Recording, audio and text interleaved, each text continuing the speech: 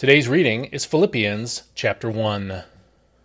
Paul and Timothy, servants of Christ Jesus, to all the saints in Christ Jesus at Philippi, together with the overseers and deacons, grace and peace to you from God our Father and the Lord Jesus Christ. I thank my God every time I remember you. In every prayer for all of you, I always pray with joy because of your partnership in the gospel from the first day until now, being confident of this, that he who began a good work in you will carry it on to completion until the day of Christ Jesus. It is right for me to feel this way about all of you, since I have you in my heart. For in my chains and in my defense and confirmation of the gospel, you are all partners in grace with me. God is my witness, how I long for all of you with the affection of Christ Jesus. And this is my prayer, that your love may abound more and more in knowledge and depth of insight, so that you may be able to test and prove what is best and be pure and blameless for the day of Christ, filled with the fruit of righteousness that comes through Jesus Christ, to the glory and praise of God. Now I want you to know, brothers, that my circumstances have actually served to advance the gospel. As a result, it has become clear throughout the whole palace guard and to everyone else that I am in chains for Christ. And most of the brothers, confident in the Lord by my chains, now dare more greatly to speak the word without fear. It is true that some preach Christ out of envy and rivalry, but others out of goodwill.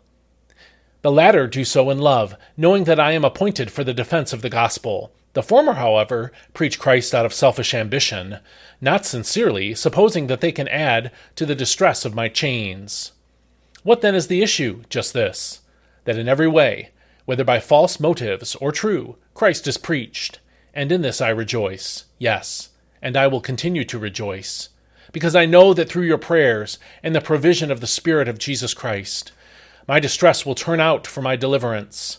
I eagerly expect and hope that I will in no way be ashamed, but will have complete boldness, so that now as always Christ will be exalted in my body, whether by life or by death.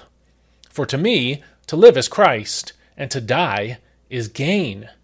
But if I go on living in the body, this will mean fruitful labor for me. So what shall I choose? I do not know. I am torn between the two. I desire to depart and be with Christ, which is far better indeed. But it is more necessary for you that I remain in the body. Convinced of this, I know that I will remain and will continue with all of you for your progress and joy in the faith, so that through my coming to you again, your exaltation in Christ Jesus will resound on account of me.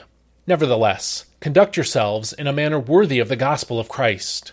Then whether I come and see you or only hear about you in my absence, I will know that you stand firm in one spirit, contending side by side for the faith of the gospel, without being frightened in any way by those who oppose you. This is a clear sign of their destruction, but of your salvation, and it is from God. For it has been granted to you on behalf of Christ, not only to believe in him, but also to suffer for him, since you are encountering the same struggle you saw I had, and now hear that I still have. This is God's word. This is another of Paul's prison letters. We see that in verse 7, which says, whether I am in chains, which refers to, of course, his imprisonment. However, this prison letter was written to the church at Philippi. Paul founded this church during his second missionary journey. We see that in Acts 16, verses 6 through 40.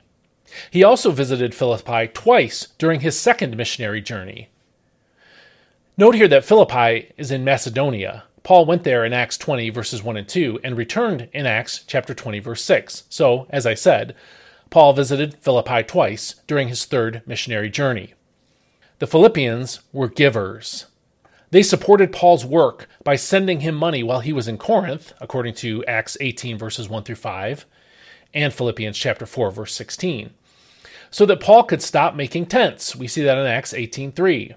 And then devote himself exclusively to preaching, as Acts 18, verse 5 in the NIV puts it. They also gave generously to the fund Paul collected for the Jewish believers in Jerusalem. We see that in 2 Corinthians chapter 8, verses 1 through 5.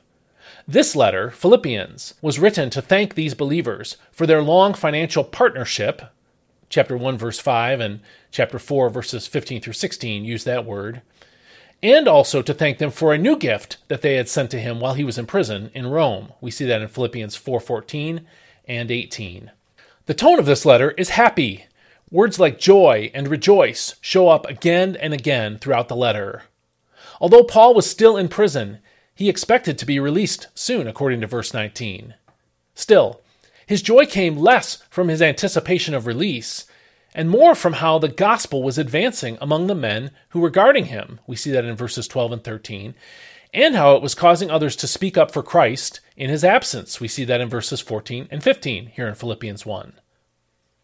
If his trial unexpectedly went badly, Paul could still rejoice, because dying for Christ meant going to be with Christ, according to verse 23. The source of Paul's joy, then, was Christ.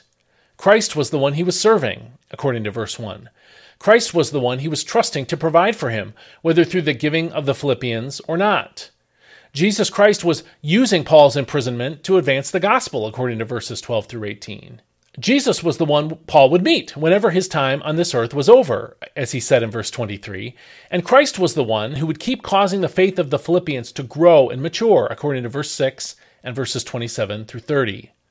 Paul's circumstances were not the cause of his joy or his discouragement, because he had faith in his God, who is our Lord Jesus Christ. Are you looking to the Lord for joy at this time in your life? This is a great day to think about it because of what we read in this chapter. And so I hope you will think about it, and I hope you will look to the Lord as the source of your joy. Have a great day. I'll see you next time.